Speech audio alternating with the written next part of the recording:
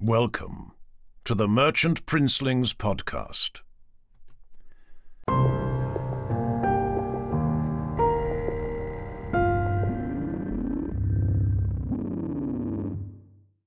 We are live. Welcome to episode... Oh, fuck it. We fuck it every fucking time. Welcome to episode 65 of the Merchant Princelings podcast. Woo! Long may she reign. We are back, Excited, baby. boys. We're back. We've got some high energy. We've got lots to talk about. We've got bloody loads. How are you? Yeah, I'm all right. How about yourselves? Is everyone all good in the hood? Literally couldn't be better. Everyone's good. It was your birthday yesterday, We Giles, thought wasn't it? Giles was shit-faced. He's not. Yeah, he'd been smoking Kush, but apparently not. No, No, none of no, that. sounds None of that. fine, I'm yeah. a pure, good little Christian boy. How was your birthday yesterday, Giles? Did you have a lovely day? It was delightful. High points were eating an enormous Chinese. I was actually quite impressed with how much I managed to consume. I've got... It was a big occasion, so we got the special occasion big bowls out for it, and we just loaded up. So we had lemon chicken, crispy beef, as Big John would say, beef chow mein rather than beef chow mein. Big chow mein. Yeah, that always Singapore noodles. freaks me out. That does, because it's really wrong. Yeah, chow mein. Yeah, it's super wrong. Lemon chicken, salt and pepper chips. Now, normally I feel like getting chips from anywhere that isn't a fish and chip shop is some kind of affront to the culture that we're purchasing into. But salt and pepper chips hit different, baby. Damn. They bang. They do bang. And then some people like to go for a curry sauce, but I thought it's a big deal today. It's a big occasion, so we went for a chicken. Oh, Hold up! So we went for a whole entire think chicken to? curry and just slathered that over all the other beige items. We had chicken balls on the go, salt and pepper chicken as well. It was a whole thing. Was it just for you and Frank and the pooch? Well, the pooch, I was quite keen to siphon off a little bit of crispy beef for the dog, but Frank was very observant. I didn't get the chance to. So just me and Frank. I had leftovers for lunch today. I was very pleased with how much I managed to consume yesterday, because these bowls are genuinely probably, I don't have my tape measure to hand, but I reckon about 40 centimetres in diameter and a good 6 to 70 mil deep as well. And it was loaded up. Frying pan, isn't it? And special fried rice as well, sorry. So there was plenty of carbs going on there. It wasn't just meat loading. And yeah, just fucking smashed it, Sean. You know what I mean? Yeah, I was really proud of myself. Demolished it. And then after all that, I gave it 45 minutes, acquired a second wind, and had a big old slice of Colin the Caterpillar. What more could one ask for? Colin, the OG, yeah? Colin the Caterpillar. The only appropriate cake. Oh yeah. That I M&S think good shit. I think you lot have Chinese takeaways too often.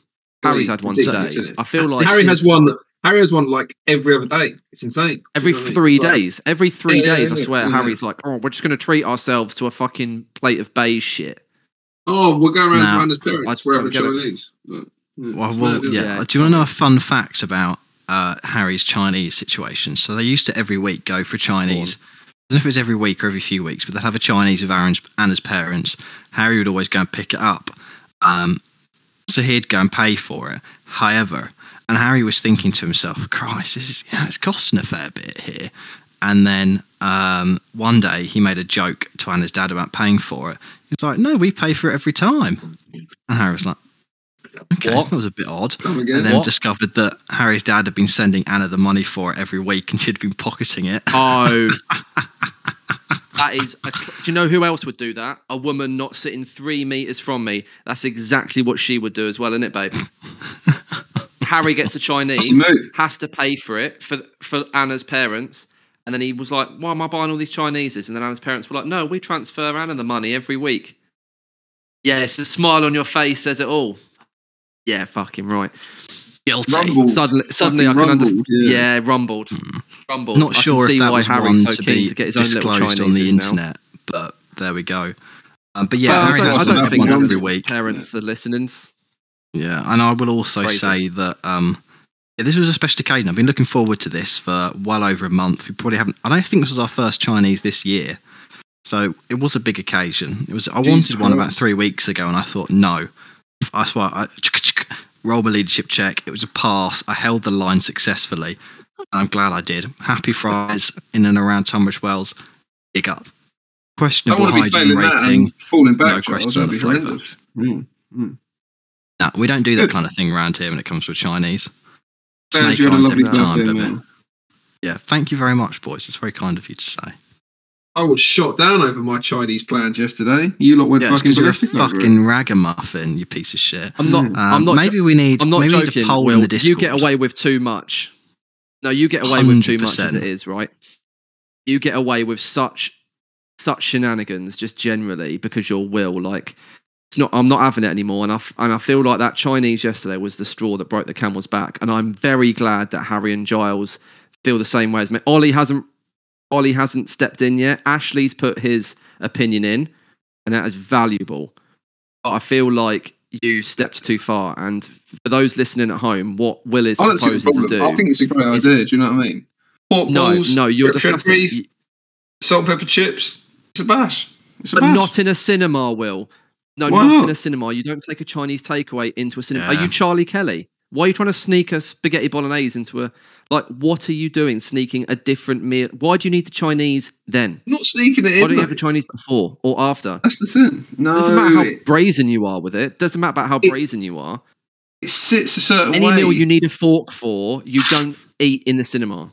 No one eats Chinese with a fork, Tom. You use fucking chopsticks. It's perfect. Do you know what I mean? Oh, you're going to be click-clacking fucking chopsticks in the cinema? I don't click-clack when I'm munching on a Chinese, mate. I'm a pro. Right. If I see you doing that, you're getting a shoe thrown at you. Completely unacceptable behaviour. I think it's a great idea, but yeah, I did have to think about, rethink my plan after the three of you systematically were just like, no, you can fuck right off. So, yeah. It was very interesting, though. It's very interesting. Because I should we talk about Horus Heresy? We could talk about Horus Heresy, can't we? Yeah. No, I'm just conducting a quick poll in the Discord as to whether you can or cannot eat a Chinese. Oh, someone said cinema. yes. I bet that's Will. Oh, there we go. Yeah. I don't talk in the Discord after I got censored for having an opinion by someone. Do you know what I mean? So. In our Discord? Yeah. You own it. You can just delete the comments. Oh, can I actually do that's that? where you come. Yeah, I don't know what that noise was. Yeah, you can. That's why whenever I can't remember who. I think it was when Jack stepped out of line one time when he was being rude to someone. And I just deleted all the comments and then told him he was wrong. And then he tried to argue back, and I just deleted all the comments because it's not a fucking democracy. Do you know what I mean? Oh, yeah, simple as that. That's how we run it. Delete message. Look at that. Yeah. If you delete my message, you'll be in big trouble. I'm going to report the message for abuse or harassment. Reporting it to me, though, you fucking... honestly. There we go. We've had our first no from someone that isn't me or Tom. Right, I'm moving this along, boys. Let's talk about Toy Soldiers. Responsibilities. Yeah. We've got a running order. Yeah, we actually planned it this time. You sent me a running order. Yeah. And we fucked it right because nowhere in the first paragraph does it say spend 12 minutes talking about Chinese takeaways. But here we go. It's a running order, so you can get excited. We can't timestamp it because I refuse to do any editing. So it's a running order. Intro - we are back, baby, in inverted commas with an exclamation mark. Hashtag up next, what have we been up to? Did I actually write Up next, release. You did. Releases, Solar Auxilia and Tybalt Mar. Then we're going to talk a little bit about attrition and Beachhead. We are only going to talk a little bit about that because it was fucking decades ago. But we are going to go over the missions and we're going to have a little talk about narrative events. We're going to draw on some experience based on Tooth and Claw and Quartus and some other primo events that we've been to contextualize those thoughts. Then Will wants to have a little chat about Dark Furies. Are they the best unit in the game? Discuss. Stick on for that one because the answer is obvious. And what units do you think are best? This might stimulate a little bit of conversation after the podcast in the Discord. Maybe it's something you want to message us about. Maybe it's something you want to agree with. And it's certainly something for our international listeners who don't play in the southeast of England's meta. What are the best units for you? Because your meta is going to be difficult. That's a great because point. we've had the Scottish heresy guys have always said that they actually seem to be completely different. So we'll see. And then after that, we're going to talk a little bit about what units we think are coolest, not necessarily the best, coolest units. Just to tag into that before we get too much further, Heresy Hammer, friends of the show, our dearest loved ones, they've done a great episode about units that are missing from Horus Heresy at the moment, which I think was a conversation instigated by Josh, Waterbeast Josh. Yeah, it's a good episode. We'll get onto it. And then outro. Gosh. And then addendum. Painting Go on. at Painting Awards. Painting comp at Beachhead. Oh, yeah. Oh, yeah. Oh, That's yeah. part of baby. Beachhead. We can do that at Beachhead, right? Yeah, right. Resubmit it. I'll just edit it now. Let's go. Let's go, baby. And then the listeners can mark us out of however many points were on that agenda for how many we actually get to by the time we finish waffling in about We're gonna box 80 them, I minutes time. Bash! 3 out of 8. So Yeah, why don't we talk about what we've been up to? number. I think in terms of actual hobby being done, I think we'll start with the person who I think has done the most and work our way backwards. So I think Giles, you've probably done the most hobby. So why don't you go first? Yeah. Big. It's been about a month since we recorded, haven't we? And in that time, I've painted long time. approximately Big 1,000 points of High Elves. So Fucking yes, boy. I think as of last recording, I was desperately struggling with Seaguard trying to get them done, but they are now done. We're over the hill. They're yesterday's news. We'll ignore the fact that I need probably at least 3 more.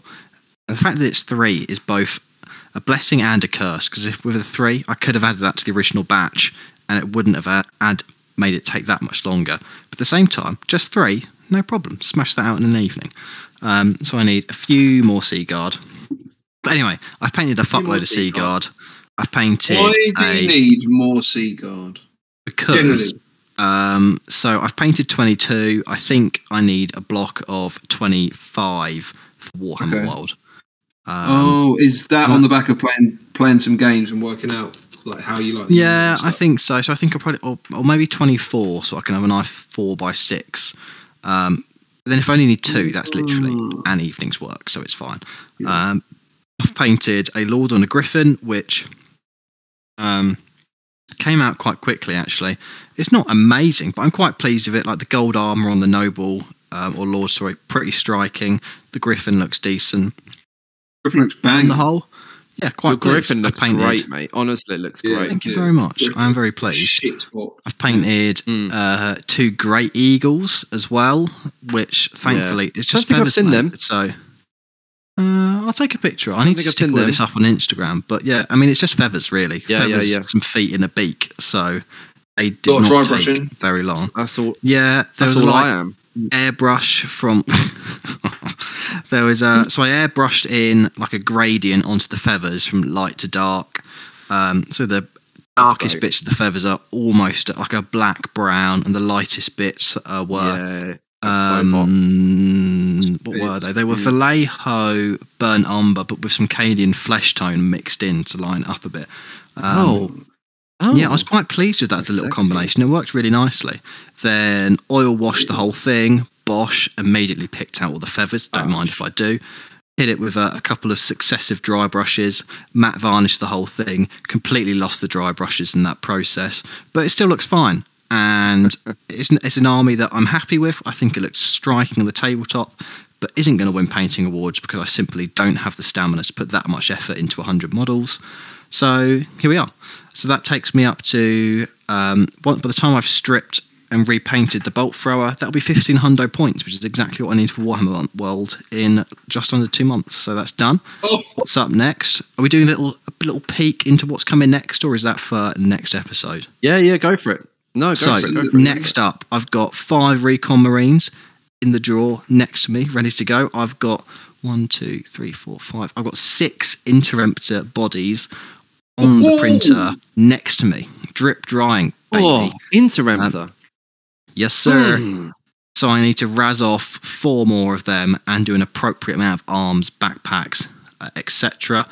Very nice. They Very will then nice. be going in the second Dark Angels Land Raider, which is like 95% done. Sand the 3 doors that I fucked up before the other event that need to be redone. Recons, they obviously don't need a Land Raider, unsurprisingly, but then that will take me to 1750, which some might say would be enough points for boyfriends next month. So that's pretty exciting. So that's what's up next. So it's great. So tomorrow, or actually it's Frank's birthday tomorrow. It's a big week in the King household. Many happy returns, Frank. Many happy returns. I'll pass those on, boys. Thank you very much. Another Chinese, I'm sure. No, we're going Seabream tomorrow, which is an unbelievable fish and chip shop. And we're going to get chicken burgers, and it's going to be fucking sick. I've definitely mentioned Seabream on the pod before. I'll send whips.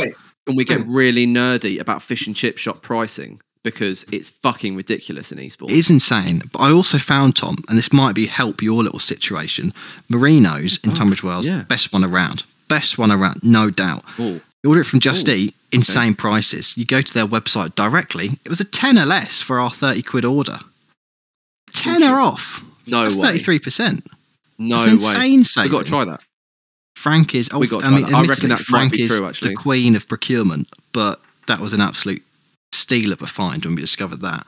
So we just touch on one thing. I wonder if that's true. Yeah, please do, Will. Please. Oh yeah. You're going to a fish and chip shop to get a chicken burger. Correct. Well, what the fuck? Right. We're going to cinema to get a Chinese. It sounds insane, but it is not only is it less insane than a Chinese in the cinema, but it's unbelievable. Picture the scene, Will. They've got these delicious, lightly toasted burger buns, slightly seeded as well. Brioche? Not brioche, but lightly seeded. Then they get a perfectly cooked, battered bit of chicken, and they hit it with, there's salad in there, there's mayo, you can get cheese in there if you'd like to. Obviously you do, but the size, cheese the in a chicken burger, the at price, a fish and chip shop. Jesus Christ, it's unbelievable. Couple that up with half a battered sausage each. Chicken wings as well, because the wings just hit different from this place. Some potato wedges. Frank's Frank's mum will probably get a bit of cod, but only eat the cod, doesn't eat the batter. Or is it the other way around? Fucking Christ! Someone's getting something you get from a fish and chip shop at your meal that you're having at a fish and chip shop. Right. People in the arena of Seabream, also known as Black Fen, in London. If you live in that area and you know Seabream, let me know. Message the Instagram, message it in the Discord, tag me, back me up. It's the best place. Like, it's honestly the best chicken shop around. I can't listen to you say lightly seeded again. Slightly seeded, baby. No, it's horrible. Slightly seeded, absolutely baby. Yeah. Anyway, Jesus Christ. Anyway, so I think this weekend, I think Will, you've done more. Finished. So this weekend's task is finish the hair on the prince that I forgot to paint, stick some tufts on the elves, which will take, all of that will take an hour tops, and then it's make a start on the next batch of Dark Angels, which I'm buzzing for. If I've got time probably after the podcast, so as the clicking will be annoying, I'll razz off another print tray for the printer, get that on overnight, wake up to more interrupters, using the helicopter files, because they're just fucking king shit. It's going to be great. It's going to be great. So good. That's going to be great. Will, I feel like you've probably done more than me, because you normally are just king of just razzing out loads of hobby on the sly. So why don't you run up next? Now I'm done with Games Workshop. I've been just working on bolt action. Yeah. So I've literally, as Giles was telling us about getting a chicken burger from a fish and chip shop, which still blows my mind. But next time I come to Tunbridge Wells, teach me the way, Sensei. Show me. So yeah, so I've just been razzing out loads of. Wait, what? I thought it was in Giles's stomping grounds. Anyway. Oh, I thought he said it was in London. Oh no, what, Seabream? No. So it's in Frank's area of the world, which is Tunbridge Wells. Cool. So now Tunbridge Wells, obviously we live together, but previously Sidcup, Black Fen, that area. Okay, all right. South East London. Safe in the river. Safe in the river. All right, cool. Yeah, so I've just been boshing out these Japs. I've got like 50 infantry in front of me, all done. They're all finito. I've just finished doing the eyes on the doing the pupils on the eyes. No jokes. There's some proper. Yeah, some of them are good, some of them aren't so good, but it doesn't matter because they're like a quarter the size of a Space Marine. So it's fucking perfect. Yeah. And I've got a little Chiha. Yeah, they are well shit. They proper are shit. My mate Jackie's got a Japanese army, and he was showing me when we played Necromunda the other day. He was showing me his Japanese army, and he was showing me like his sunken tank and his little fucking Hawagame and all the rest of these bollocks. And he was showing me his infantrymen, and we were comparing scale because the infantrymen are fucking tiny compared to my airborne, which we'll go on to in a minute, right? Yeah. And they're so shit. Oh yeah, they're absolutely terrible. Yeah. There you go. There's no more to that conversation. They're just shit. Nah. Even looking at this tank, I'm like, this is trash. This is fucking trash. But they are cool as fuck. Do you know what I mean? Because World War II was an amazing time. But it was a very interesting time. Do you know what I mean? So I'm really excited. So the deadline is boyfriends because we're going to wash our games out. And then we're going to get a Chinese and play bolt action with Reese and Neil, which is going to be sick as fuck. So that's going to be great. Apart from that, no 30k because I've done it all. Painted my Moritat Secret Santa, but I'm sure I've shown you pictures of that. So sweet as. Yeah, so that's it. It's been very productive. 30k, mate, complete it. Yeah, so I ordered ordered 3 dreadnoughts and 10 veterans with sniper with nemesis rifles to add to the Ravens. And that's it. Yeah, I'm going to push them out. Are you making fun of the unit that you've chosen to buy? Correct. Yes. Yeah. Yes. Yeah. Checking. Yeah. Yeah. Well, like sticking up a quid in the hypocrisy meter. Mate, it's full. Yeah, it's brim. Yeah, do you know what I mean? That's literally what paid for the workshop. It's perfect. You know what I mean?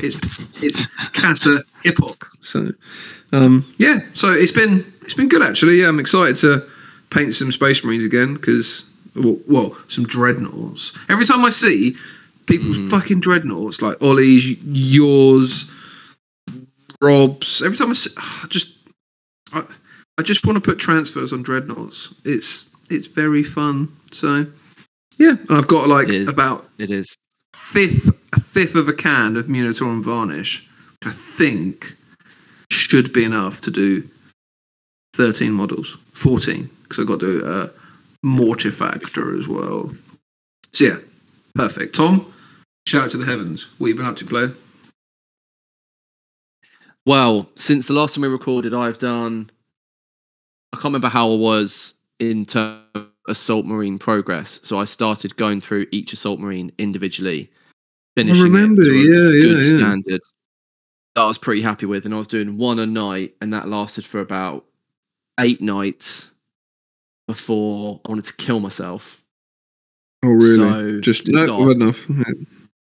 Yeah, I've just had enough. Yeah, and it was probably one of those times where it got to the weekend. I'd done loads of painting, and then because I don't have a painting station, tidied it all away.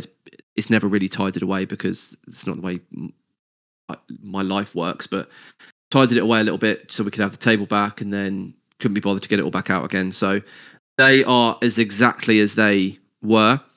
I've done a little bit of World Eaters for Jamie Noakes. I've done a nice Lamb Raider for him. I can't spoil too much what I've done for him yet because I haven't spoiled. Which featured in a local painting competition, if I'm not mistaken.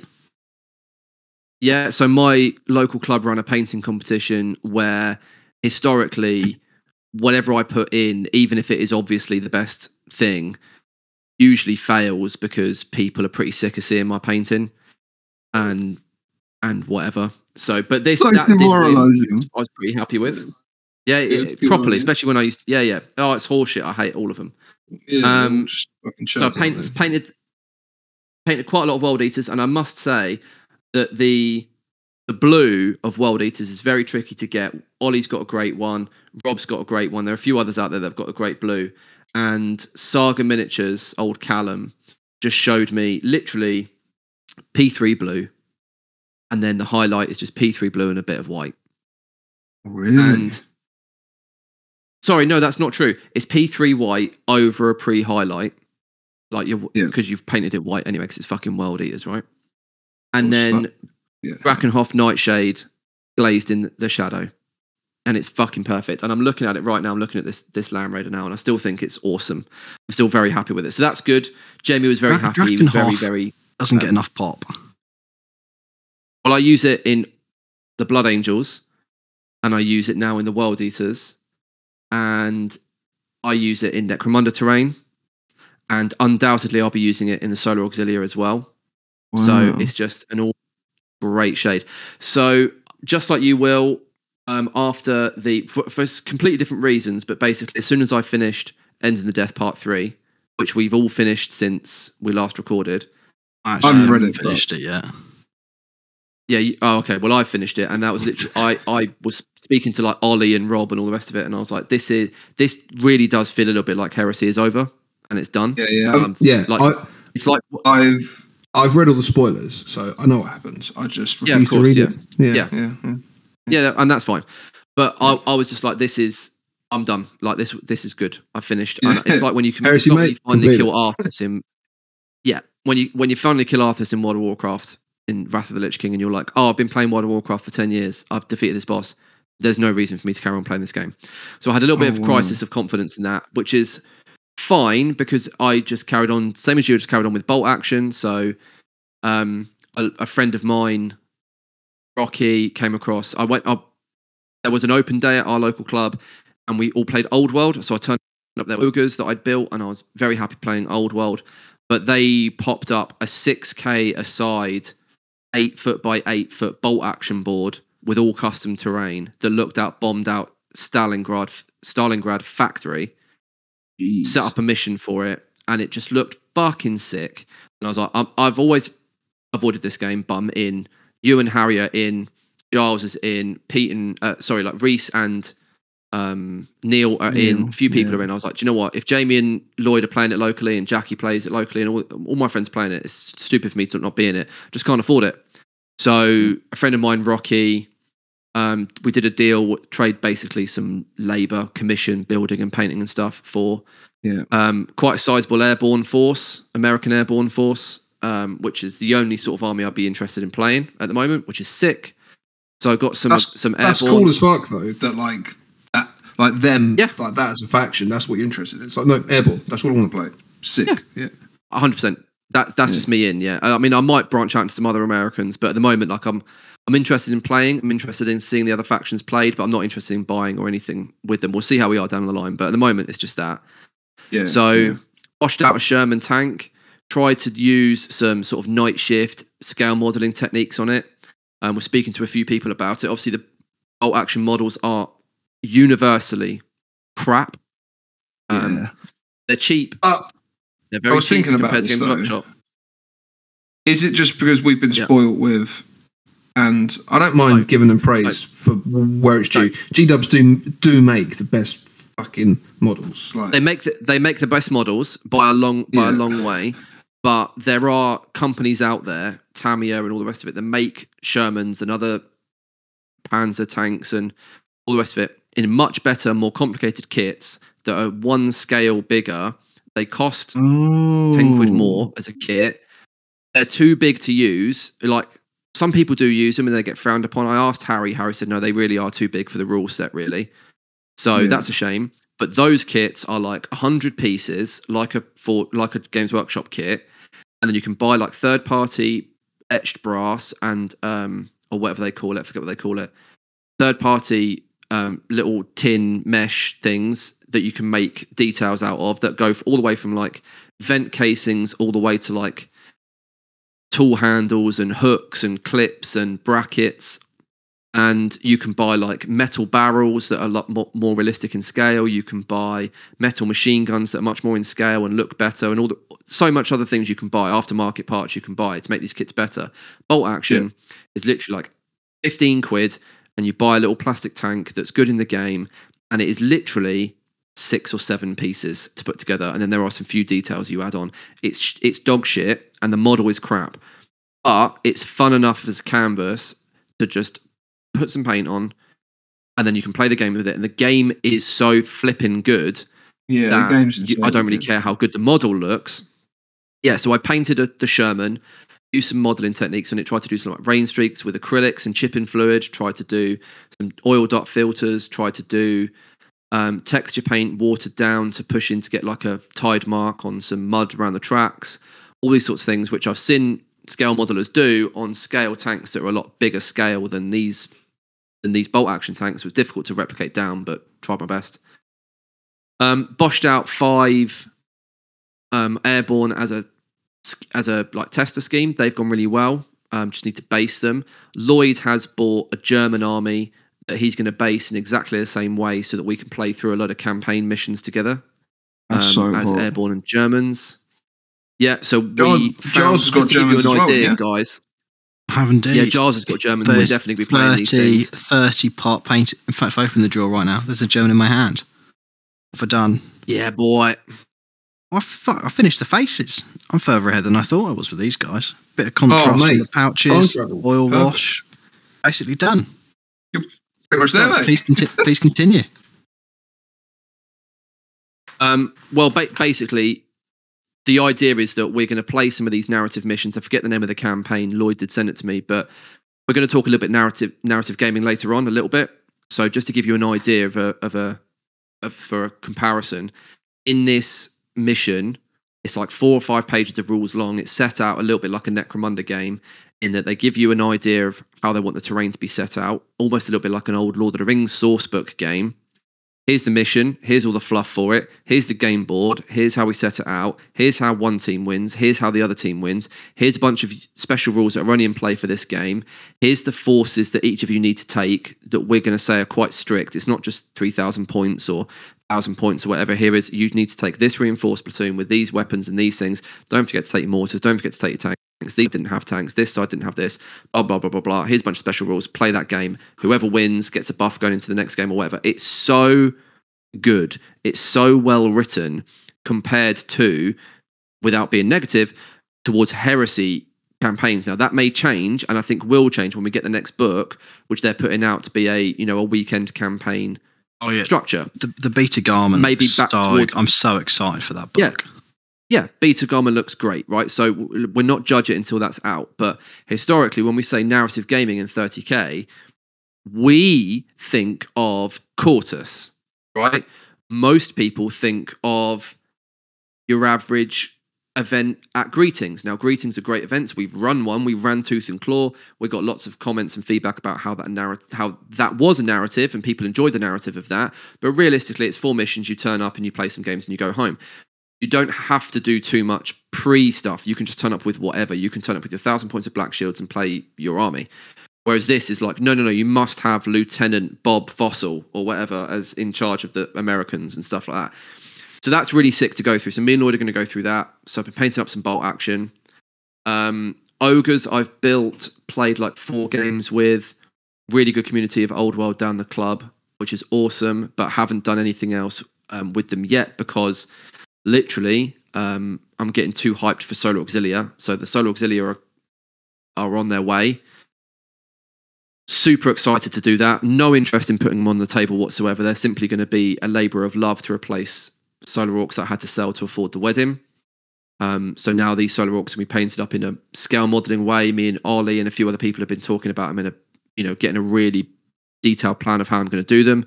Probably not going to use oils. Going to step into enamels more, following scale modelling advice. Taking the grey scheme, literally shifted from a night shift Panzer scheme. Yeah. So there's lots of detailed airbrushing. There's lots of detailed enamel washes. There's lots of detailed chipping. I'm probably going to do hand chipping all of it. So we'll see how it goes. So I'm excited for that. But I think same as Giles, for boyfriends to up and coming, I need to get these Assault Marines finished. Just a 15-man unit, so it's only another 6 guys because it's another sergeant. That's not too bad. That's just a week, isn't it? One a night, bosh. That's one a night. Yeah, if I do one a night, bosh, and that'll be me done. You know, I've sent the Blood Angels off once to be photographed by someone. That wasn't the best. So someone else is going to take them. Those they were supposed to take pictures them were today, fucking terrible. Unfortunately, they were. Yeah, I don't know whether Craig listens to the podcast. I suspect he doesn't. But yeah, Sorry, a local Craig. guy. Big love. He's a great painter and a good mate, but he was going through some. He had an unfortunate week. He was going through some stuff, and his lighting setup wasn't the best, and didn't make my Blood Angels look great. So someone else is photographing them for me. But when I got them out to photograph them, as I said to you guys the other day, I was a bit like, oh, well, I forgot how nice these are, and that's a nice feeling. You know, normally you take things out and you're like, oh god, I thought these were better than they were. Oh god, I'm almost embarrassed to put these on the table. Like I've done that with my Mechanicum. I did it with my Knights. I did it with the Ultramarines that I painted for Pete's event. Like, but the Blood Angels, every time I get them out, I'm like, oh, these are good, yay! So that's awesome. So we've got Boyfriends coming up in a couple of weeks.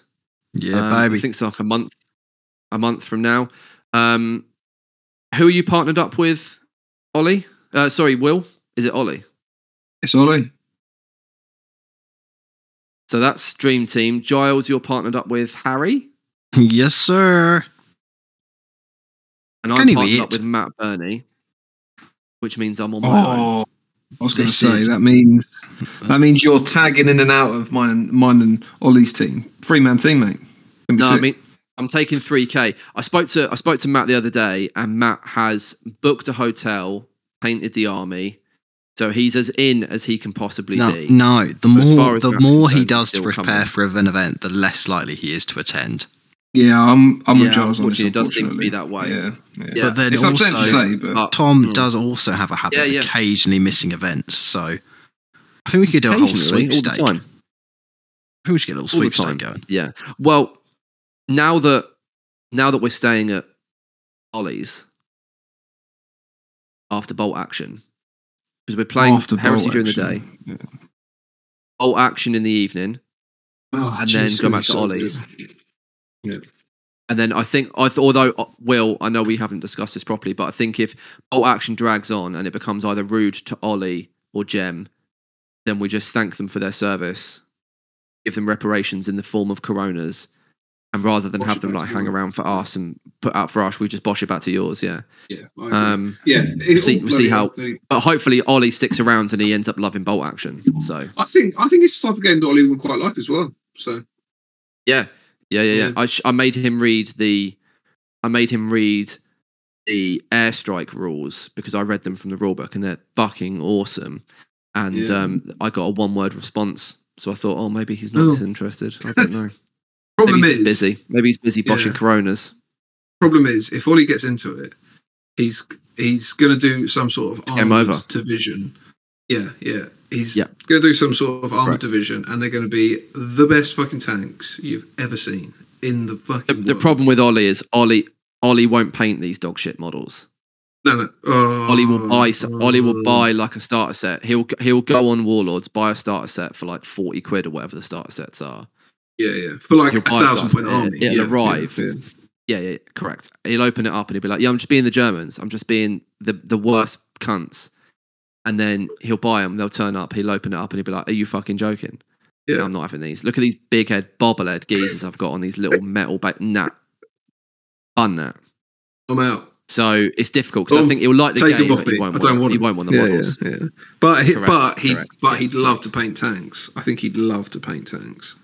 But he would, but like me, he really wants to be painting the 1/135th scale Tamiya tanks, not the fucking Duplo tanks, the Bolt Action. Fisher Price, I can hear kids Harry ones. frowning from where he is. Yeah. Should we talk about heresy? Considering that's what this podcast is about.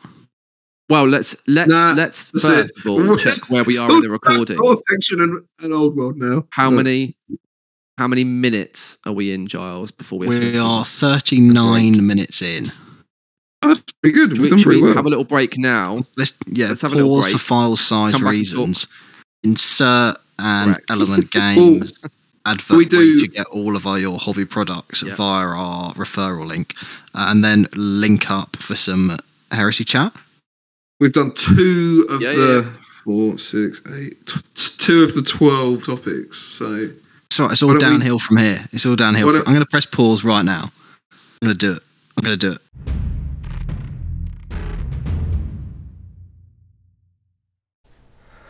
Hi everyone, thanks for listening to the Merchant Princelings podcast. We'd just like to take this opportunity in the break of the episode to remind all of our wonderful listeners that we have an affiliate link with the wonderful Element Games.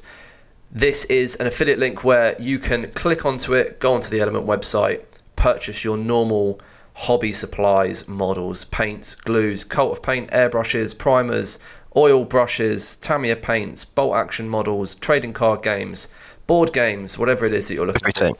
Literally everything. Airbrush nozzles, airbrush cleaner, airbrush thinner. Oh yeah. Games Workshop. All of the above. White Dwarf, whatever it is that you buy, you can normally find it on there. It's probably one of the better discount sites. It's probably the one that's got the best chance of getting stock of things that are limited edition, like the new Battle Group set, or things like 40k Lion, or whatever it is you're looking for. The Christmas box sets, you're most likely to find them on Element Games. If you want to find our affiliate link, if you head over to the Merchant Princelings Instagram page, you will be able to find a little link tree link there. I hate saying link too many times. That's why this thing is always the worst to talk about.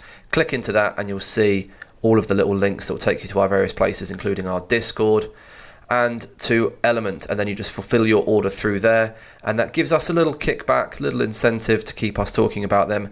But that just pays for the audio equipment, ticket costs and things like that, which help us create the best podcast we can for you guys, help us keep that audio quality as crap as you're used to over the last 60 odd episodes and more. Hopefully we'll be playing this advert longer and longer and longer. Boys, anything else to add to the wonderful listeners before we finish this, what was supposed to be 30 seconds and is now 2-minute advert? I can do it right now. Go. Oh, is that it?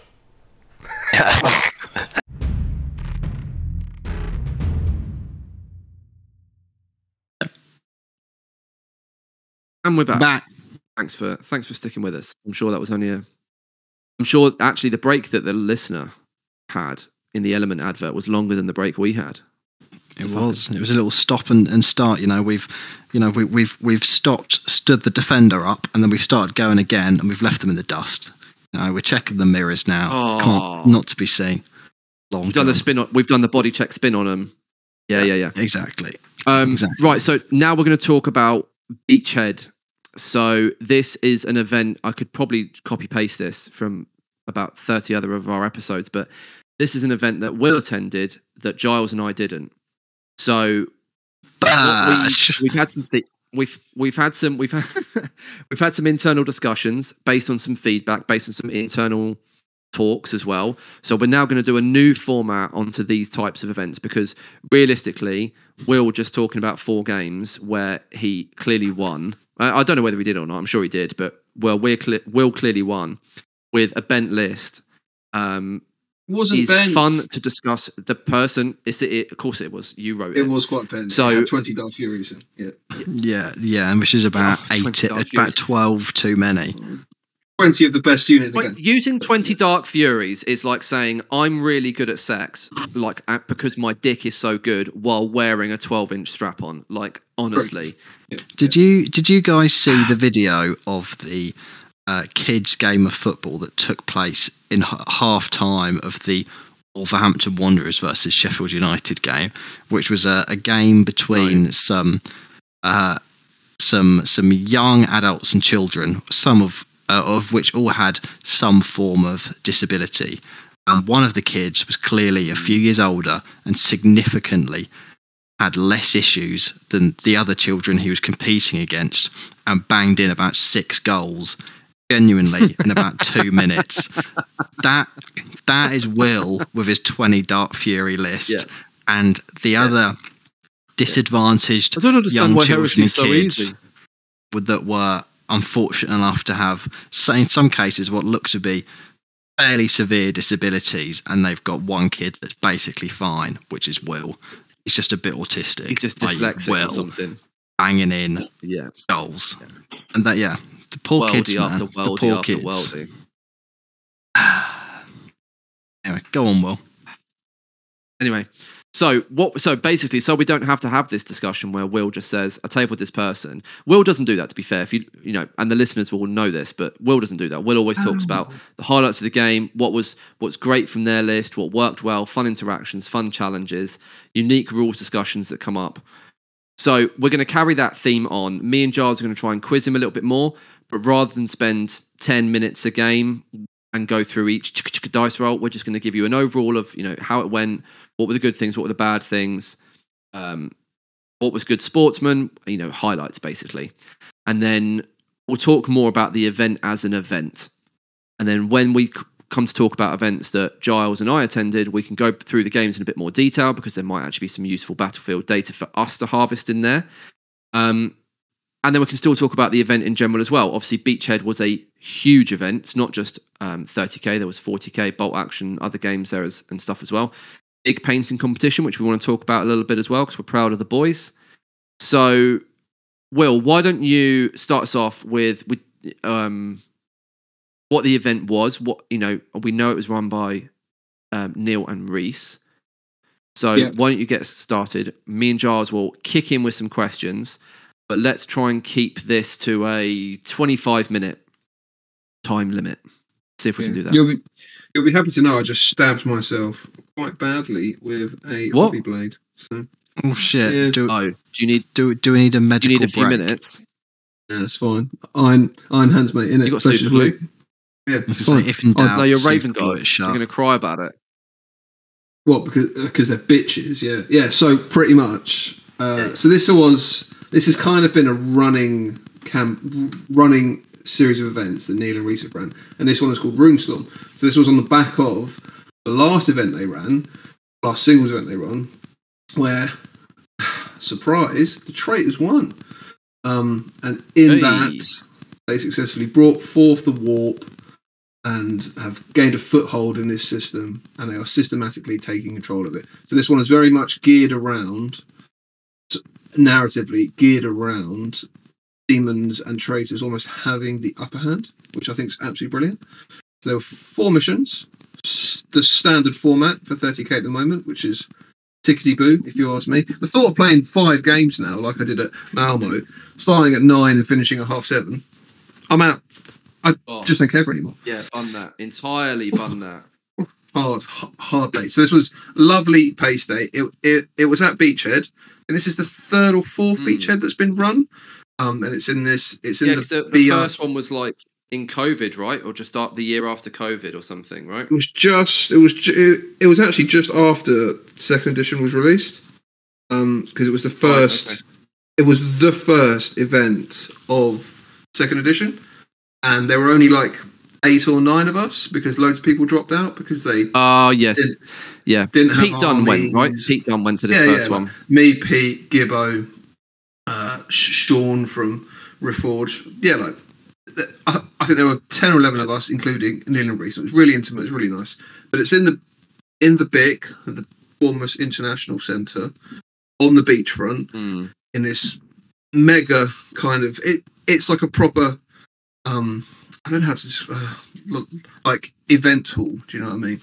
And you got the big. It's like a conference centre, isn't it? It's like a huge thing. Yeah. And you got like a big sports hall, where the main games are played. So it's probably about 1,000 people in there across like all the game formats. 40k, Age of Sigmar, massive, tight Titanicus. So even though Titanicus is like pseudo dead now, it was amazing to see that there were like 50 odd people playing it, which was sick and loads of people dressed up as like awesome. Princeps. Yeah, it was really cool. There was a mother, father, and a son all dressed up as Princeps. But it was sick. It was awesome. Oh, really? Harry was there. That's cool. Yeah, Ashley was there playing bolt action. They were playing really bolt action, right? Yeah, and it was like me, Ollie, Andy Kirk, Josh, Fuller. You know what I mean? A good crew as well as the usual. The best ones. The best ones. The heroes. And then they've also got like a huge exhibition hall as well. So quite a lot of local traders come down and sell their wares. And they've got a big historical kind of setup in there as well. So you got Napoleonic and all that stuff as well. So it's really nice that you can play a game, get a bit of grub.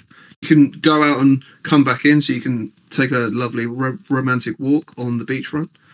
See a fight like Pete and I did, which was awesome. Do you know what I mean? Get some fish and chips, and actually have fish and chips, not chicken sandwiches. Have fish and chips. And then come back in, do a bit of shopping, go to the thrift shop, back to your second game. So, really, really good. I would, and what's been really cool to see, I think this is the third or fourth one they've had, and I've been to all of them since second edition came out, and every year it's got better. Like the actual event itself has got better and better, which is absolutely insane. Amazing. And every single game system seems to have got bigger each time, but they've all scaled in accordance with that as well. They haven't just sold out; they've actually done a really good job at. We go from 10 players to 20 to 30 to 50. Do you know what I mean? Absolutely brilliant. So, usual format: 4 games, 32.50 named characters, 1 per person. So I managed to. So, lovely guy dropped out a few weeks before. So I managed to swipe up Corax, give him a run out, and get some battlefield data. Yes. So the first mission was really cool. So this was like setting up the like teleport homers. Do you know what I mean? Like lighting the beacons. Okay. And you had like a central objective. A classic first mission of a 30k event. Perfect. Yeah. Central objective, and then you've got 4 subsequent objectives that each person places, and to score the middle one, you have to control one of the 4 relay objectives. And if you hold, and then you get like D3 victory points. If you hold 2, you just get automatically 3 victory points. So it's a really cool mission because it's progressive scoring. So at the end of each player turn, which we love. Yeah, exactly. At the end of each player turn, you score points, and if the opposition is on the central objective, you know where you need to go. So it's quite correct. Swingy back and forth. Great, nice, simple mission to start the weekend. Do you know what I mean? Lovely, perfect. I played Adam West, which was absolutely lovely. He gets a lot of rap. Yeah, he's a piece of shit. Rap. Yeah, he is an absolute piece of trash. But he was also a lovely bloke. Yeah. But had a marvelous game against him. Was genuinely lovely bloke. Yeah. And he just loves the hobby as well. Just absolutely loves it. So that was a really fun first mission. I think the Loyalists did quite well in this, which was quite cool. The second mission was the demons are like the Runestorm was broken and they are coming. And this one's a bit more. This one was slightly.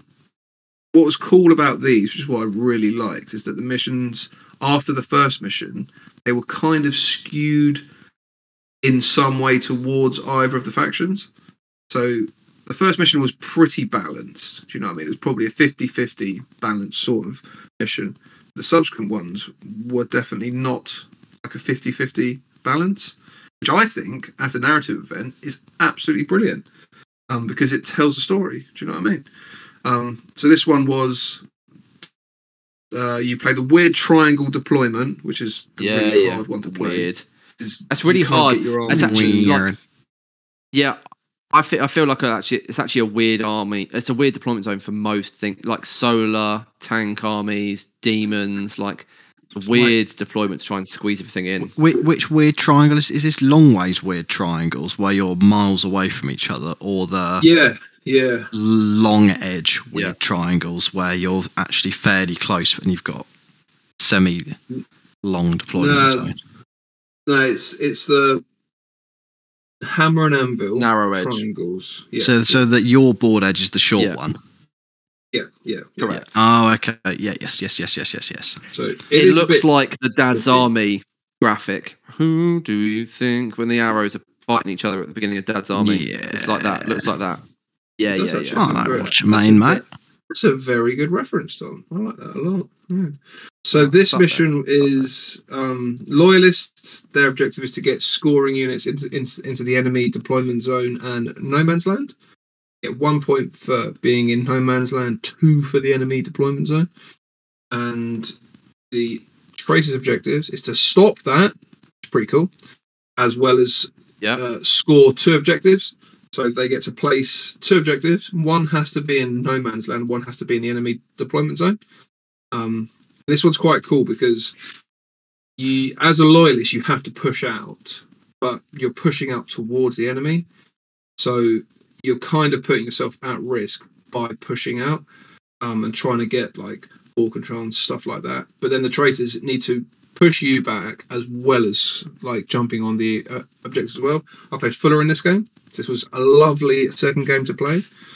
We had a lovely game. He had his demons, which is really cool to play demons as well.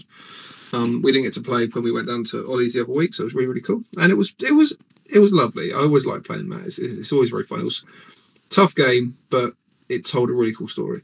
So then third mission on the Sunday, first game. This was the mission that I think some people may have not liked, but I thought was absolutely sensational. Oh, okay. So what this was... Why this was didn't they like quarters, because it's very hard for the Loyalists. It's probably 70-30, 80-20 in favour of the traitors. So this is why you wanted to talk about Tooth and Claw, because it was the same comment we got at the end of Tooth and Claw. Yeah, so this mission was very hard for the Loyalists. Yeah, it was probably an 80-20, 70-30 bias towards them. But that doesn't mean that it's not achievable. It just means it's a bit trickier. And I personally quite enjoyed that, playing it on like pseudo hard mode. You know what I mean? And what it was there is a central objective, which is it's like a large blast, and it's essentially a demonic rift. And what the traitors have to do, all the traitors have to do, is just kill the Loyalists. So it's quite simple. Easy. It's just kill points. But for the Loyalists, their sole mission is to close this warp rift. And the way that you close it is it's got essentially 3 wounds, and you need to get base to base with a line unit. At the end of your game player turn, you roll 2d6, and you have to get exactly 7 on 2d6. And every time you do that, it drops the wounds by 1, and it's got 3 wounds. So you have to get in base to base on the objective while the enemy are just coming towards you and trying to kill you. And then you've got to roll exactly 7 on 2d6. So that's still the most likely dice result, right? By a long margin. Yeah, significantly the most likely. It is, but it's also pretty tricky to roll because you've got the traitors coming at you. You've got to kill stuff as well as be defensive enough. Do you know what I mean? And the way that Neil was talking to us about this was you need to get on the objective quick, close the rift, and then run away and hide to try and deny the enemy kill points, essentially. And this game was sensational. I played Neil Webber, who's one of the Webber bros, a good friend, and a fan and a listener of the pod. And it was really, really fun. It was really, really hard. Raven Guards, in this instance, had this was quite good for them because they've got infiltrate. So you can kind of get on the objective a bit quicker than you usually would be able to.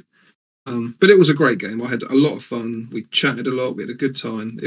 It was awesome. And it was quite hard. I think only 2 or 3 people won this mission out of the Loyalists, out of like 20 tables.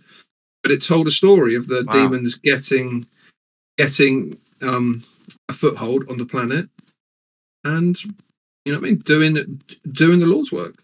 So it was really good. And then the last mission was a bit simpler, but I think it was still a bit skewed in the traitors because the mission was cut. The event in general was a bit skewed in favour of the traitors, which I thought was great. I thought it was awesome. They won the last one, so reward them for kind of going against the odds and make it a bit better for them. Tell a story rather than the Loyalists always winning every event and, you know what I mean, failing at the last hurdle when Boris that does happen, right? That does happen. Yeah. So the last mission was Loyalists. The way that they scored points was they had to get in the enemy's deployment zone and kill units. Okay, which was pretty interesting. And the traitors had to. So you couldn't shoot them. No, you had to get in combat and kill them in combat, which is pretty tricky. Okay. Yeah. and the tracer's objective was just get their line units in the loyalist deployment zone. So what was cool about this was you kind of just met in the middle, and the loyalists have to try and push them back into their deployment zone so they can try and score some points. But the tracers just want to push through and get into the loyalist deployment zone. I played Barney, lovely Barney, and his Imperial Knights. This was the first time I have ever played Imperial Knights. Oh, wow. Yeah. Yes. So this is something you said in the group chat about playing, because you just never see them because they were so lambasted. Is that the word? Is that a word, babe? Yeah, we'll go with that. Yeah. In terms of negativity, you couldn't use them. They were so harsh. You couldn't use them. Blah blah blah. Yeah. And it's a shame because to me they're iconic of 30k more so than 40k, because in 30k they should all exist in their houses, whereas 30k you'd see them all as free blades. So that's awesome to even see them. How did the, obviously you tell us how the game went in a second, but how did the group of players react to someone bringing a Night House? It was, generally speaking, I think everyone bought like really kind of nice and friendly lists. I don't think there was one apart person. From you, Will. No. There was one person who shan't be named who bought an armored Death Guard tank company with 5 dreadnoughts. But we won't talk about it. That. Was probably the one list that everyone was like, was that Adam West? Nah, that was Peking. Peking Duck. Fucking Peking Duck. Peking Duck, yeah. The funny thing was, trying to squeeze the last out of these models. I think that's kind of all he had at the time, because he was unfortunately had to sell some of them. But that was a pretty insane list. But this was a really cool mission as well, because Barney, who's a lovely person to play as well, I think he had 8 or 9 armigers, because I didn't even realise you have to have every big knight. You've got to have like an armiger or 2. I think it is. You've got to have two armigers for every Lord of War. Yeah, so he's got 3 big knights and like 8 or 9 armigers, but all the armigers are line. But what he did turn 1 was he just stepped out of his deployment zone, and I was like, oh no. He's like, I'm coming. And I'm like, please turn around, go back. And he's like, 2 steps forward, none back, bro. And I was like, okay, this will be interesting. And then I kind of like sat down, read the rules for Korax, and he can't hurt Imperial Knights, which is pretty funny. Oh no! Yeah. He is only strength 6. He's got Murder Strike 4+, but he can't kill knights, which is really, really cool. So I had to rely on Dark Fury trying to rend big knights to death, which, spoiler, doesn't really work. So many Dark Furies died in that game. Yeah. And then every time I killed like an armiger, it would blow up and kill like more of my stuff. It was a fucking sick game. It was really, really good. That is awesome. That is exactly how it should be as well. Exactly, yeah. I think it just ended up like as the Dark Furies and Korax blew armigers up. Like I don't even think they killed all the armigers. There were so many of them just scuttling around, just causing trouble. It just ended up with Korax jumping on the armigers, trying to save his men, which was quite funny. But it was great. It was really fun. I really don't think knights have I think they're. I know some people say they're trash now. I really don't think they are. Maybe it's just because Barney's a good player and he knows how to play them. But I thought they were a really tough army to face. I thought they were genuinely quite hard. Right? I think they've got more play in them than people give them credit for. Probably more play in them than even things like Militia and Solar, which people have sort of written off. Knights, maybe they've got a lot more play. They're just not the, in one, and it is only in early 1.0 when people are like, no, they're unkillable unless you tailor your army to them. You can't defeat them. Blah blah blah. So no one took them, and then it just became the culture of 1.0 to not bring Night Houses. Same as there seems to be a culture to not bring Skitarii and stuff. Yeah, it was more the fear that one person would ruin the event. But you've only got to look at me going to Warhammer Camp, whatever it was called. What was it called? Edge of Empires. It was Edge of What was their camp Empires. called? Yeah, something like that. It's the one where we all stayed there. Yeah, the one Company of where it's the one Legend. where I met Will. Company of Yeah, it Legends, was, and wasn't it? Yeah, I had a night. I had a night house allied to Mech, and I was on the danger list. And then by the end of day one, they took me off it because I was so fucking inept. So Yeah, yeah. I think Knights Player are as fine. well. But Knights are fine this edition. Like the plastic ones are fucking terrible. The plastic bit Lord of War Knights, the Armigers obviously serve a purpose quite well. Less so now that they have been FAQ to be affected by all the things that they probably should have been originally. I would say that's just taken them from bent to just good. But like the fact that none of them have brutal on their weapons, etc., is quite frankly ridiculous. But the I say the resin, but now some of them are plastic, aren't they? But the Cerastus Knights are so much better. All of them, I think, are usable. The Lance is good. I think the Castigator is great.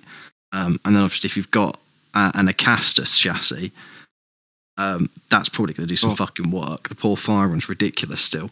Yeah. So yeah, you can make a good but still interactive list unless your opponent only has Korax, and then you can just stomp him. Yeah, you can just say, get fucked, you raven bird. And like little claw boy. Korax is like, oh, I've got hit and run, I can run away. And Barney's like, you can run away anyway. You can't be locked in combat with knights. And I was like, what? So it was really interesting to just learn how to play like against an army that you don't usually get to play. And it was really engaging. I remember previously in first edition when you played knights, it was either you smash them or they smash you. There was never like any game to it, really, generally speaking. Correct. But this actually felt like it was a proper game, and the pair of us were like on the up in some times, and we were on the down in other times. It was really, really good, and I think every night, I know like people will say, "Oh, they're fucking trash." I think every night has its place. Like even the one with the like laser cutter that everyone's like, "Oh, it's blah blah." What's it called? The Atropos. The Atropos. Yeah. Like even that, which was the best one at one point. Yeah, well, which was the one that was the biggest aids of them all because it had the impassable terrain gun, so you could like shoot a unit and then the unit couldn't move because it was on impassable terrain.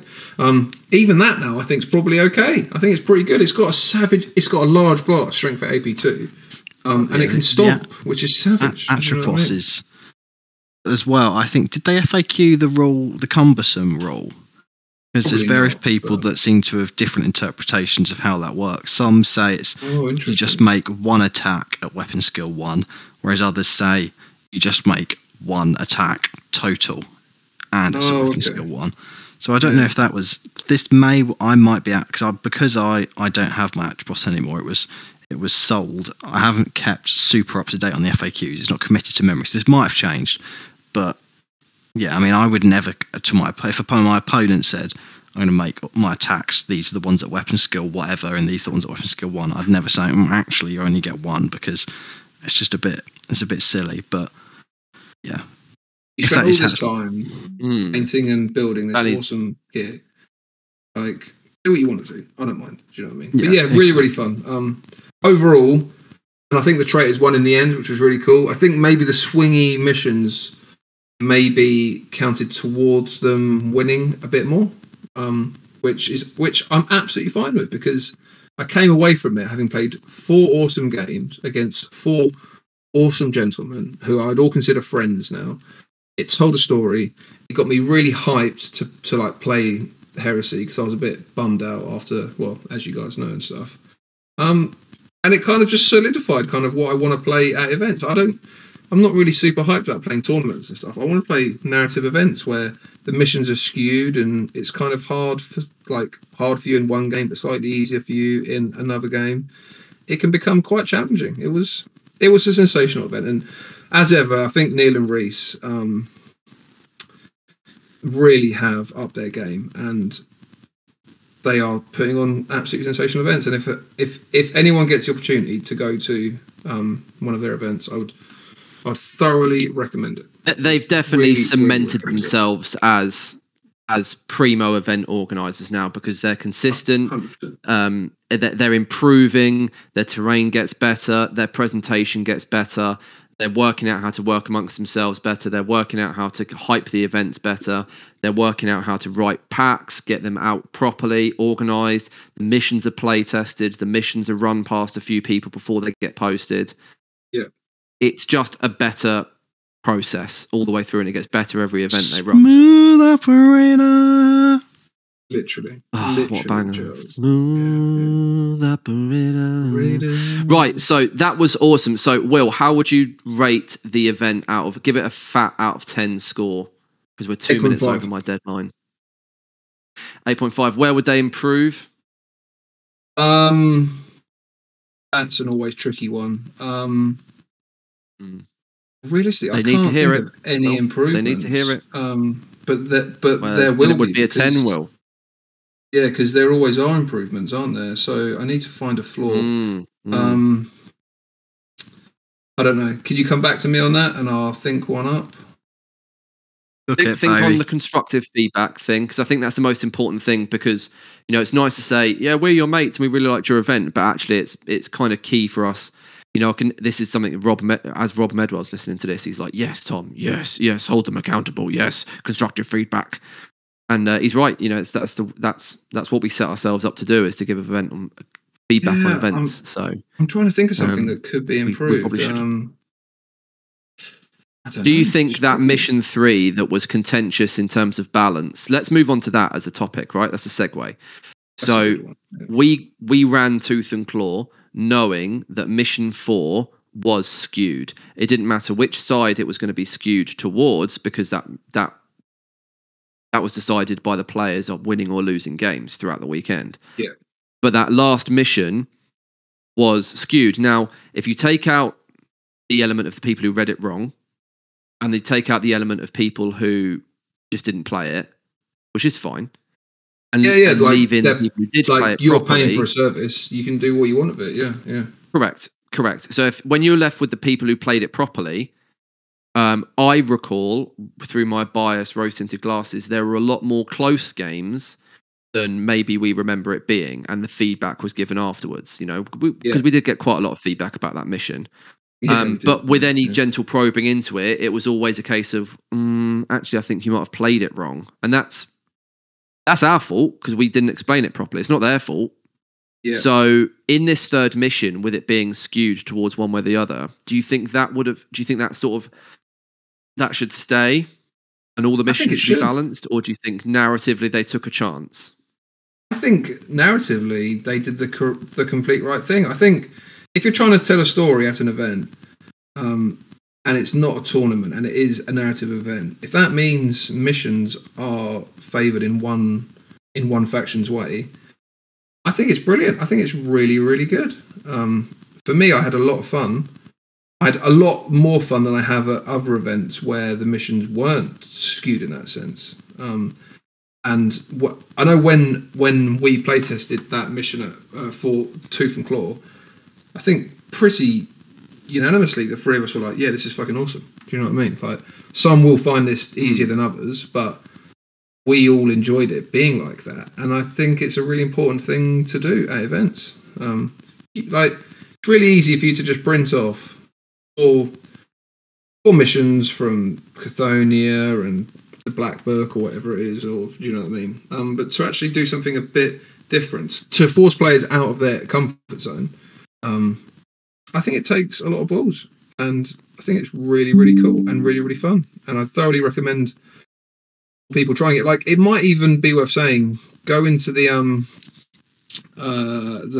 exemplary battle PDFs, the free ones, because I'm sure some of those missions as well won't be balanced.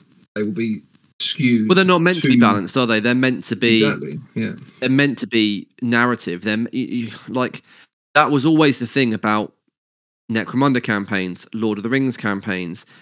They're not meant to be narrative. They're not meant to be balanced, and even the old Black Book legendary missions that I love, they're not meant to be balanced, because they're meant to just denote what happens. There's no way you can read the Black Library novels on Istvan 3 or Istvan 5 and say those were balanced battlefields. because they inherently weren't, because the War Master planned them to not be balanced. They were butt fucks, both of them. That was part of his. So when you play genius. through the legendary missions, that was the point of it. Yeah, they were stacked so heavily that there was a lot, almost like a non-event, and that's when you play through those Black Book missions, legendary missions of that, and Calth.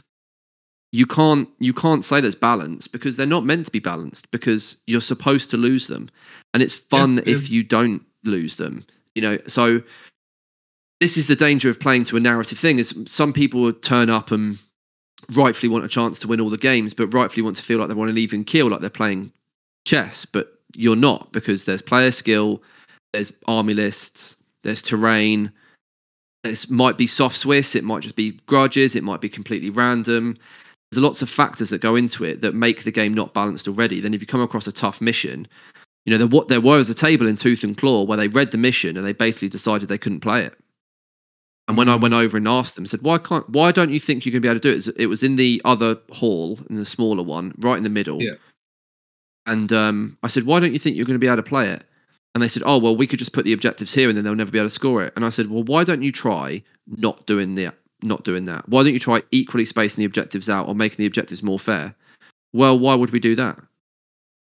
So you have a game. No, I don't want to do that. Well, then that's up to you then. Just play Dawn of War and kill points and end the weekend on a high. Like, I don't care. Like, you do you, man. It doesn't make a difference to me. But going back to Quartus, Quartus's missions were not balanced. That was the prime point. Example. Prime example. The last mission was impossible for the loyalists to win. Which I think at the time, Pete took a big gamble on, and I think it paid off hugely, because whenever I hear people talk about that event, especially, they always talk about the last mission, where it's just tower defense against the traitors as they get further and further up the board, and they keep on coming. And we lost, but I killed 100 World Eaters in the process, and it was fucking sick. Like, I think that's great. I think that's a really, really cool thing to do. I'd love to play that mission again, or get hold of it off like Pete or Ben or whoever. But event missions like this, and it's also like, is what you were saying about that table, saying, well, if we just deploy them like this, then it isn't a game. Well, don't deploy it like that and make it a game. Don't just play your own game. Like, adapt it so that you can try something new rather than just playing kill points on the last game, and make it so that either side could win it. Like, you don't have to just not play it because if you play it one way, then it's pointless to play. Change it up, shake it up, try something new. Like, and it is difficult, and I think that will come down to each individual person and each individual game of that you play, and even circles of friends. Because if we're all honest with each other, there are games that I throw, because not throw, that's really a dumb word to use, but there are games that I disengage with because I don't think I can win, and then the guy just wins twice as hard because I didn't even try, and I know that I've done that in the past. And then there are games where you try really hard to win. The game with you and Nathan in your house, for example, where we're just like, there's no point even playing this. Yeah, that's because the pair of us know exactly how to push each other's buttons, and that was just the worst. Yeah, but that was just horrible. Yeah. But that, I'm really upset that happens in every. I mean, me too. Yeah. But that it happens in almost every single game. Like we were playing Necromunda the other day, and there was a stray shot early on in the game, and it was pretty game changing, and someone was said, well, I might just voluntarily bottle at this point because I don't think I'm going to be able to win the game, and I'll save myself some injuries. And that's a valid tactic in Necromunda. Yeah. But then you do feel like you're taking away someone's. Yeah, it is. Yeah, it's literally part of the game. But when you only get to play once a week, and you carve out time, 3 busy dads who carve out time to play a game, and then you're like, sorry, the game's over in 10 minutes. You just feel like, well, no, I'll carry on. So there's always different circumstances as to how games go at the table.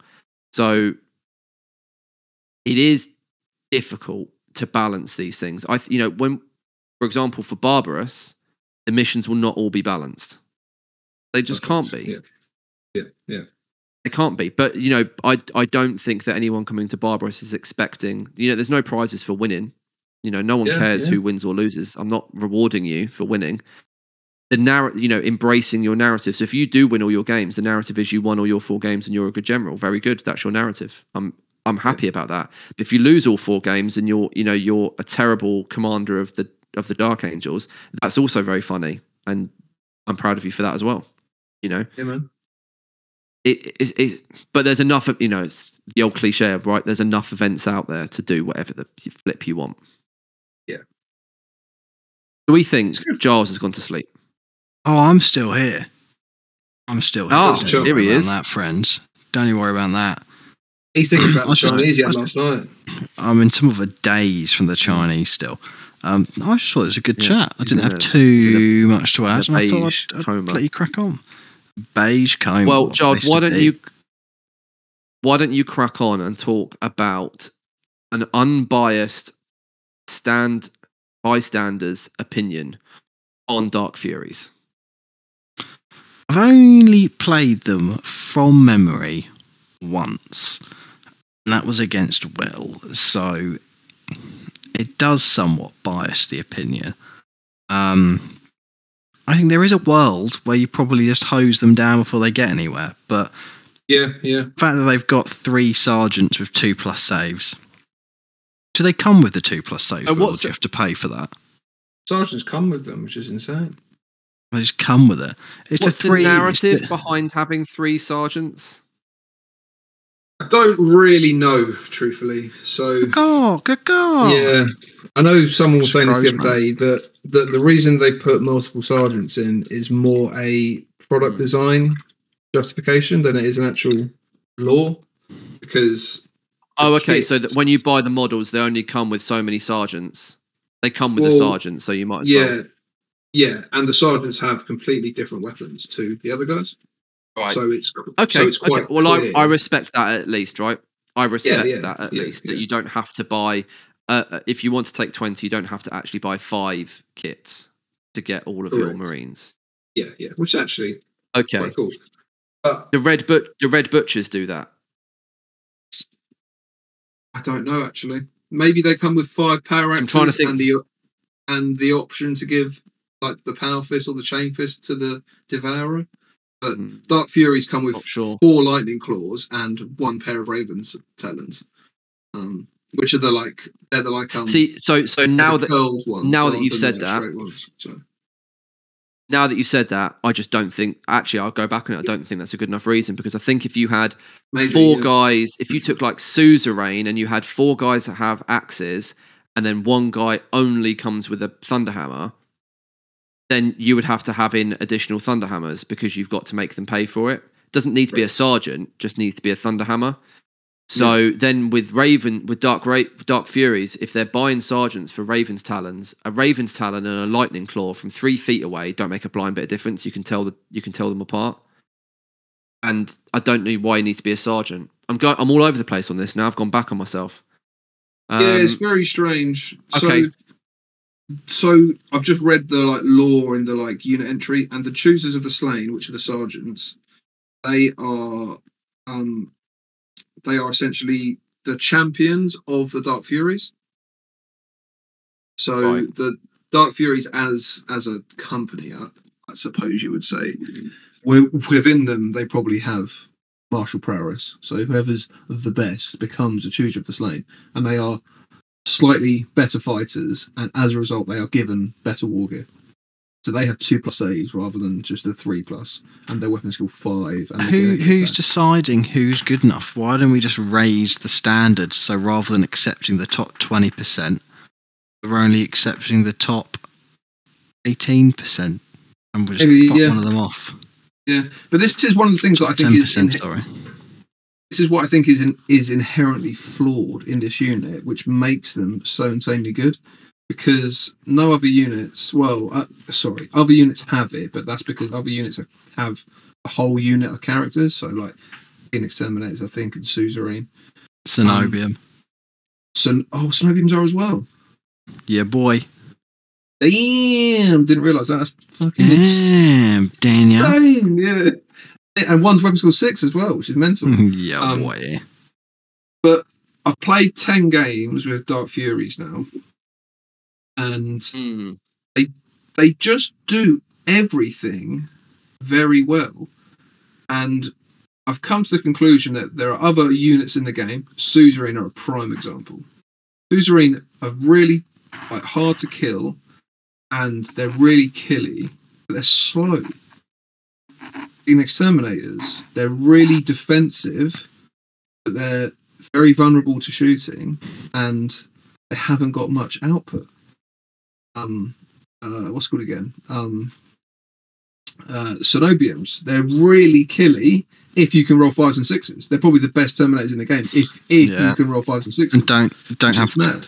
If you roll badly on a hit or a wound roll, they don't have enough attacks to get around that. Yeah, and Dark Furies, they're 4 attacks base, which is fucking insane for just a basic weapon skill 4 guy. They've also got 2 wounds, which is mental. They got shred on their attacks with rending 5+. So you get like 2 bites at the apple to rend, and they're insanely fast. They come with deep strike if you want to play that. You get 3 sergeant. Well, you can buy 3 sergeants. You obviously don't have to, but you can. So you can spread wounds around in that way. And they're cheap. They're 305 points for 10 of them with 3 sergeants. And them with a chaplain, they are insane with a chaplain. Absolutely insane. But even without a chaplain, I was using one squad with a herald. And what this unit did better than I found a lot of the other combat units around it was that they can get onto enemy units really easily because they're so fast. Like they're +3 to charge because they're movement 14. If they roll their ankles in terrain, the jump pack gives them a 4-up invul, so they get a 50% chance of ignoring that. They're bulky 3, so if you come up against Night Lords, you have to take 16 Raptors to outnumber 10 Dark Furies, which you can't do. So the more I played them, the more I just think they are absolutely an insane unit. And having come from playing the Iron Hands, where you don't really have an exceptional combat unit. You have good combat units, but they're all slow as well, and you need to find a delivery system to get them there. Whether it's a warmonger, or you just walk them, or you put them in a tank, or whatever it is. The Dark Furies can just do whatever they need, however they want. They are crazy. I've played them. I've played against them a few times. Sorry, Tom. They're just too. Sorry, mate. They're just. Unfortunately, I think there's like a second lag between my laptop and you. So whenever I talk, I've started at a time when it comes across as rude. I'm not trying to be rude. No worries, it's fine. But yeah, they come across as just having too many good rules with no discernible drawback for no reason. Yeah. And with all the will in the world, I know it doesn't need saying, but like, if you think they're like Dawnbreakers, right? I think Dawnbreakers are one of the best units in the game. They're probably just underneath Dark Furies, especially in Dev Revelations, and put some characters in there and all the rest of it. I will take 5. And if I feel like painting more of them, I will take 10. But I'm never going to run 20 because 20 was just not fun for me. Now, you've played a load of games with 20 Dark Furies, but I would imagine, I know you're not having the most fun with the Raven Guard anyway, but I think if you carried on for a while, I think that 20 that's the reason why you'll get bored. Well, I think I'm bored of Dark Furies already. Because I don't think there's I don't think there's like an inherent challenge to use them. No, there's no challenge to use them at all. Yeah, no. Because the extent of the challenge is can you roll 5s? Do you know what I mean? And the fact that you get a re-roll to roll 5s is just, yeah, that's the silly thing, right? now I've played 10 games with them, I'm very happy to not run them again. I feel like I've got my Battlefield data, and now I want to try something else. Now I'm going to try Deliverers and see what they're like. And we know Deliverers are bent, but it's just how bent, how do they work, how do you use them, those sorts of things, right? But I think the thing about Deliverers is you can run away from Deliverers.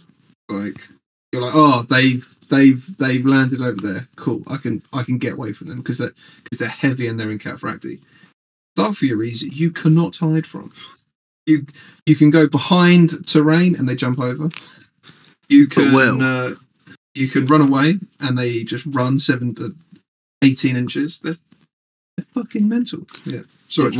Are they better than a full strength unit of Myrmidon Secutors with double plasma fusils and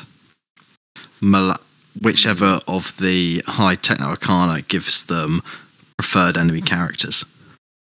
But that's like an 800 point unit, yeah? It is. I could get like nearly 30 Dark Furies for that.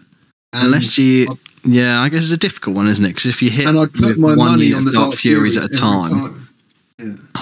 Yeah. If the Dark Furies hit that unit at once, lights out. But if they get to Overwatch each unit, then also, if you get a turn of shooting in, you'll kill a unit of Dark Furies. You might not though, because of like cover and shrouding, and the sergeants as well. Yeah, it's the sergeant being able to bounce 6 to 2 upside wounds round, isn't it? That then, because then you'd be able to eat the 3+ non-breaching plasma fusils on that. Yeah. I think they interesting. I think they're fucking insane. I'd love to hear people's thoughts on them as well. Do they have Heart of the Legion? No, they don't. No. Thank the Lord. Okay. If you take 10 rather than 15, are they less obnoxious? Well, they only come into 10. Oh, I see. Okay, so you've done 2 times. And they've got 3 sergeants in a 10-man squad. Yeah, for 305 points. Right. So they're saying the best guys get the best kit. No, you're picking 1 in 3. That's not the best guys. That's an above-average guy. This needs revising. No, the best guys should be the top 20% at most. You should have 2 sergeant equivalents in there, because at this point, even if you take a minimum size tac squads and times that up to get to 50, to get to 10, you're getting 2 sergeants. Sorry, not tac squads, a vet squad, a 5-man squad. You'd be time. This is bullshit. You could want to hear the other thing about them that I forgot to even say? Go on. They've got sudden strike 1 when they charge. Oh, that juicy initiative buff. So they go first when they charge, and if you disorder them, and then you fail your leadership check and fall back, they've still got a good chance of catching you with their +3 charge, and just killing that entire unit. So what initiative are they on the charge? I know. So they're 5 on the charge. Still less than a high elf with a thrusting spear in the first round of combat, so suck on that, Will. Perfect. Yeah. Wow, you've opened our eyes, Will. I knew they were good. They're always one of those units that I think, best shoot them quickly when I see them, but I wasn't truly aware of their devastating prowess. And now I am. Well, so it's been an educational Thursday evening. I wasn't either until I'd actually played with them, and now I've played with them. I'm like, these are bent as well. I feel like you can. There's a lot of units or a fair few units. Actually, not a lot. There's a group of units you can look at the rules and think, "Fuck me, they look absolutely insane."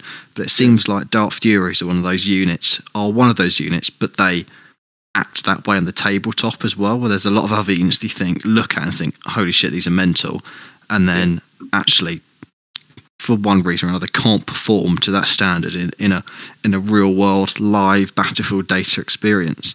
Interesting.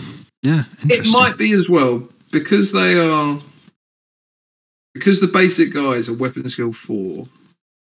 They're just like mooks in like 3 up armor. You probably read the rules and you go, oh, they're pretty trash. I haven't got to worry about them. But then they hit you and you're like, how many attacks you got? Oh, I've got like 53 attacks. Fucking hell. And you go first? Yeah. Oh, Jesus Christ. Oh, bloody hell. And you get Jesus to re-roll. Christ. Yeah. It's just fucking mental, boys. Absolutely insane. But... So let's open this up on the podcast and any social media chats to what you think are better than Dark Furies. I'm sure all of you can think of a stick it in the Discord. I reckon you'd be able to do it, but stick it in the Discord about a vacuum situation in which you might be able to beat these Dark Furies, but I'm sure you can't. But why don't you think about units that you think are equally as good, equally as Ben, or the boogeyman units in your metas or your tournaments that you go to or your events that you go to, because that's always interesting, is to get the scope of different metas. It's one of the most interesting things about talking to the Australian guys, isn't it? Is what's boogie in their meta, and obviously the Malmo meta, American and stuff like that. Like, it's always interesting in to see, and even sort of North England, where they seem to play a bit harder generally than seeing what's ubiquitous for them. Northern meta, yeah. Correct. Yes. Right, guys. I think that not only have we run out of time, essentially, because I'm falling asleep, but we've run out of list. Have we completed all of our things? Because this would be the first time in a long time that we have come to the end of a podcast and not been completely out of steam. I feel like we've kept the energy high all the way through. Yes, it's been marvellous. I'm meant to be checking a list. Consulting. I can't find the right group. I'm panicking because we changed the group chat picture in another group chat. I can't find anything now. Yeah, that has been weird. That has really thrown me recently. Painting competition. We didn't discuss the painting competition. Oh yes. Discuss the painting competition. I'm just going to disappear for 5 minutes, boys. You discuss the painting competition, then I'll be back. So, Will, at Beachhead, is this correct? There was a painting competition. It was open to all attendees. You could enter something as long as it fit within one of the within one of the categories, and then it was judged. Yeah, so I think you had 6 or 7 different categories. You had like best vehicle. Best historical vehicle, best fantasy vehicle, it'd be sci-fi vehicle, do you know what I mean? Best historical squad, do you know what I mean? And then there was like open categories for dioramas and like big, like a monster, like a Pegasus. Sorry, not Pegasus. That's hardly a monster, isn't it? Like a high elf mage on a griffin. Do you know what I mean? And yeah. I quite like seeing these, and what was really cool about this one especially, which is why I thought it was so good and it was probably worth talking about, was that the usual ones that we see at like a greetings, like the weekend or something, it's always Games Workshop stuff. So you kind of know what you're looking at all time, if that makes sense. Yeah. But what was really cool about this one especially was that because there were 10 different game systems being played, as well as all the historical stuff as well, and all the Titans and all that cool stuff as well. There was a lot of stuff that was entered into the painting competition at lunchtime on Saturday, I think it was, and then they judged it in the afternoon and you got it back in the evening, or maybe in the morning on Sunday. There was lots of stuff in it that was completely different to stuff that you'd normally see. And it was great. It was really, really cool to see. So close friends of the show, Harry Held and Oliver Mew, Tales of New Aurora. Oh, has he changed his Instagram handle? Yeah, it's New Aurora Painting now. It's new. So New Aurora Painting and Ollie Hammer 83 or something. Something like that. Close enough. Yeah.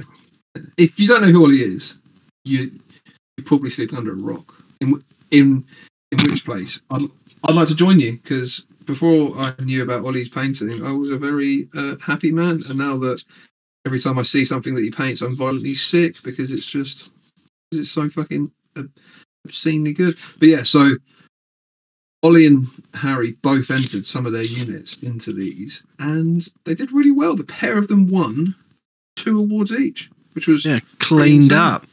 Yeah.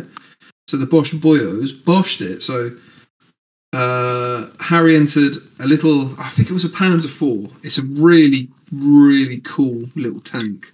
Yeah. For bolt action, because he was playing. They've got a really nice, as long as you go for the Orfs, I think G onwards, they've got a really, like a, you know how the Vanquisher has an excellent barrel to tank ratio? The later versions of the Panzer IV has a, not quite as nice, but still a really nice barrel length to tank mass ratio. It's a long boy, and I love it. Sick. Swole boy, yeah. So Harry entered that, and he also entered a unit of 3D printed motorbikes and sidecarps, Germans. Yeah, and that's this was well, part. to be fair. This was part of his German force that he did, which is all about. I can't remember what battalion it was or cohort, but they are essentially cruising around France, picking up bikes and stealing and drinking wine. So yeah. So the tanks have got like a little bike, kind of like, you know what I mean, hodged on the back, and some of the riders are like it's a running theme, isn't it, through the force? And then the motorcycles that he entered, some of them are almost like mini dioramas on their bases, aren't they? So they're really cool. Yeah. I think in one of them as well, there isn't a person in the sidecar, it's just a crate of wine, which is really quite cute. It's really cool, yeah. So Harry won 2 of them, which was amazing to see. Like, super proud of him, because he was playing bolt action, so he was playing until 7:30, I think it was. He had like a whole really game. Yeah. So because playing Heresy, I think we finished about 5 on Saturday. So Ollie and I took a little walk over, realised that the pair of them had like won awards. Harry was still playing his game, so I think he checked his phone and was like, Jesus Christ, won some tasty trophy awards. And then Ollie, he entered his so if you haven't seen, he's been working on a Lunar Wolves army recently. And this might be his piece de resistance.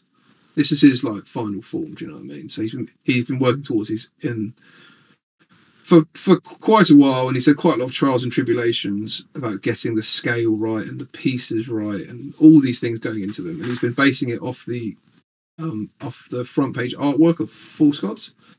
So they're very reflective of Lunar Wolves on the front of that book. It's quite interesting because the first book and the third book, they're Lunar Wolves on the front as well, but they're grey. But these ones are white because I don't understand how that came to be, but the False Gods ones are white Lunar Wolves, and they've got the little like wolf and moon sigil. And do you know when I was getting out of the hobby as a kid, is when the first few Heresy books were coming out, and I hadn't read the books, but my brother had Horus Rising. I spent ages thinking about the front covers, thinking to myself, what army is this? I know the Death Guard were cream back in Heresy, but they're not Death Guard. What are these symbols? And now we know. All I had to do was open about 3 pages and I would have found out. But, you know, as a retarded kid, didn't get that far.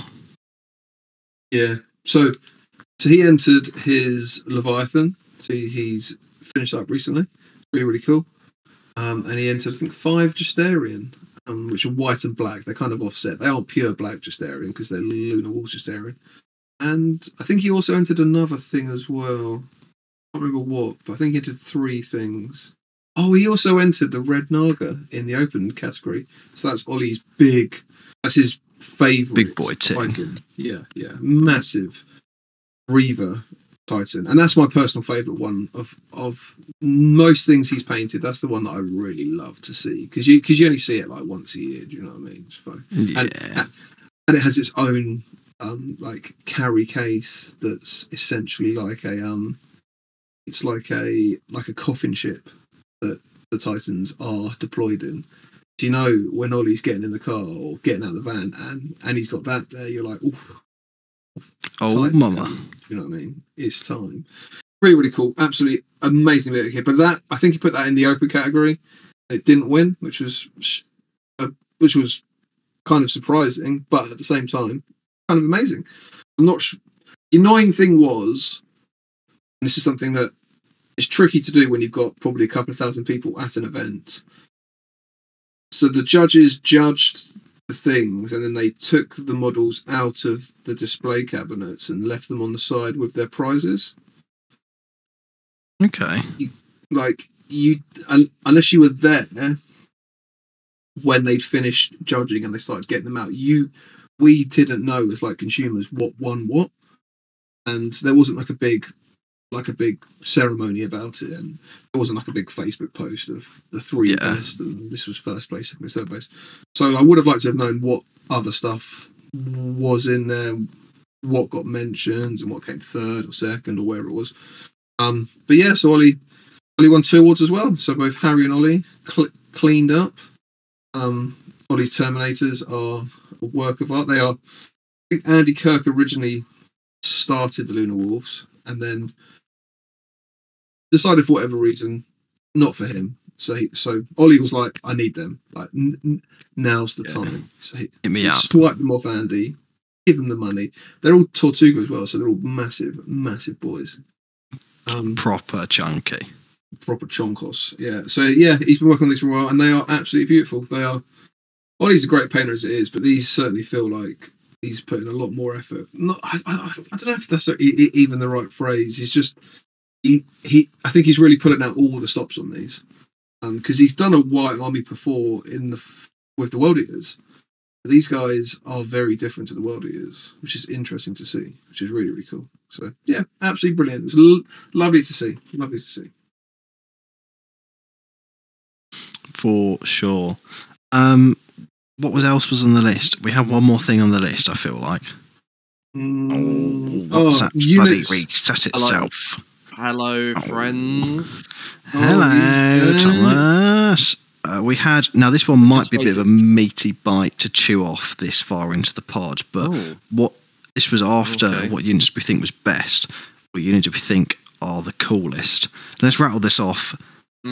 Will, you have 20 seconds to tell me what unit you think is the coolest, and you will start on my whistle. Go. Ashen Circle. I love these guys. I think they're awesome. I love the lore to them. I've seen them recently painted grey as well, like the classic, the original Word Bearers Legion scheme. And I think they're brilliant. I think they're a really, really cool unit. They really personify what I imagine World Bearers being. Your 20 seconds is up, Will. Sorry, bro. You fucked it. Tom? Jizzed it right up.